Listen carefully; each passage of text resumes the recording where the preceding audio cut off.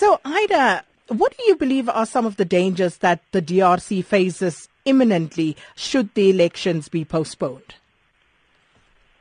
So today, as you said, should have been President Kabila's last day in office when he would have been handing over the reins to a newly elected president, but instead he shows no signs of leaving. And we've seen opposition leaders, pro-democracy youth activists, and others say that they will go to the streets to try to push Kabila to step down. In the past couple of days already, we've seen heavy deployment of security forces in Kinshasa, Goma, and other cities, and there's a real sense of fear, loss of tensions in many parts of Congo, and people, are concerned that there will be more government repression in the coming days. In past protests in September, in particular, we documented 66 people who were killed by security forces during protests in Kinshasa. So many fear that we might see more violence in the coming days. There's also been a lot of mobilization by armed groups, especially in the eastern part of the country.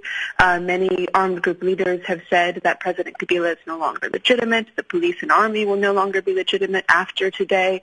So it's possible we'll see armed conflict with some of these groups.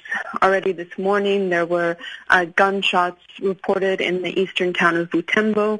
It's unclear what exactly is behind that.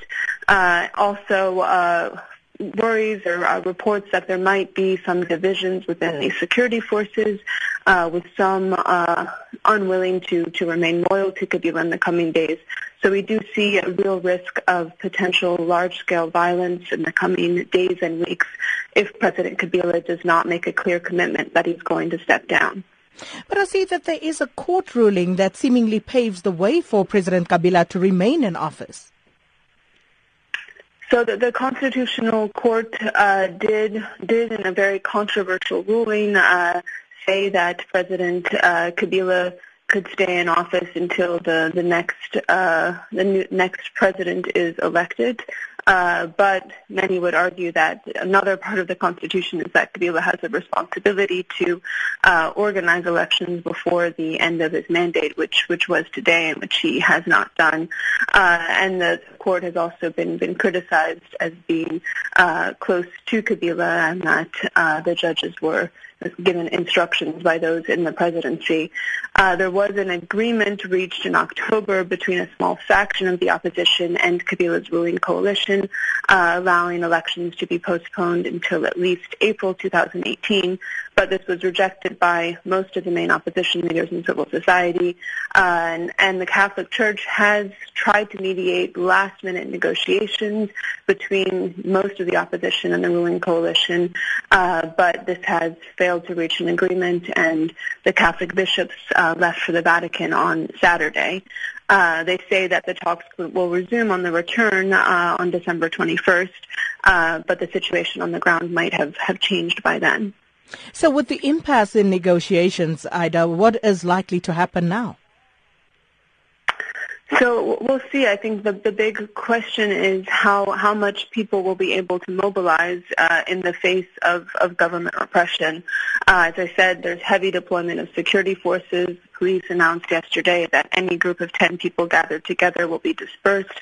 We've seen a number of arrests of pro-democracy youth activists, opposition party members, and others in the past few days. So it's, I think that the question is whether people will be able to get out on the streets to mobilize.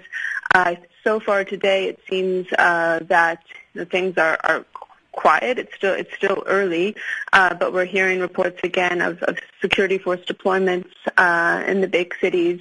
Many say that today Kabila it's his last day in office. He has until midnight tonight as the legitimate leader. So some have said that today will be more of what they call a ville morte, or a dead city, and then protests will start tomorrow. But it's difficult to predict exactly how things will play out. And just very quickly, Ida, the investigation that was published in Bloomberg News about the Kabila family fortune, if you could just tell us briefly about that.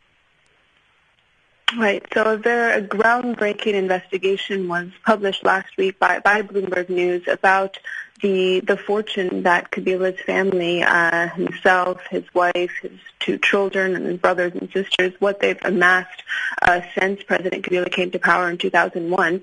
And they found that Kabila controls, the family controls at least 70 companies that have brought in hundreds of millions of dollars to the family, including mining companies, controls for permits of diamond mines all along the Angolan border, phone companies, airlines, all sorts of companies in Congo, land holdings as well. And the conclusion of the Bloomberg report was that this might be one of the reasons why Kabila seems to be digging in. He's amassed such a great fortune and is not willing to give that up.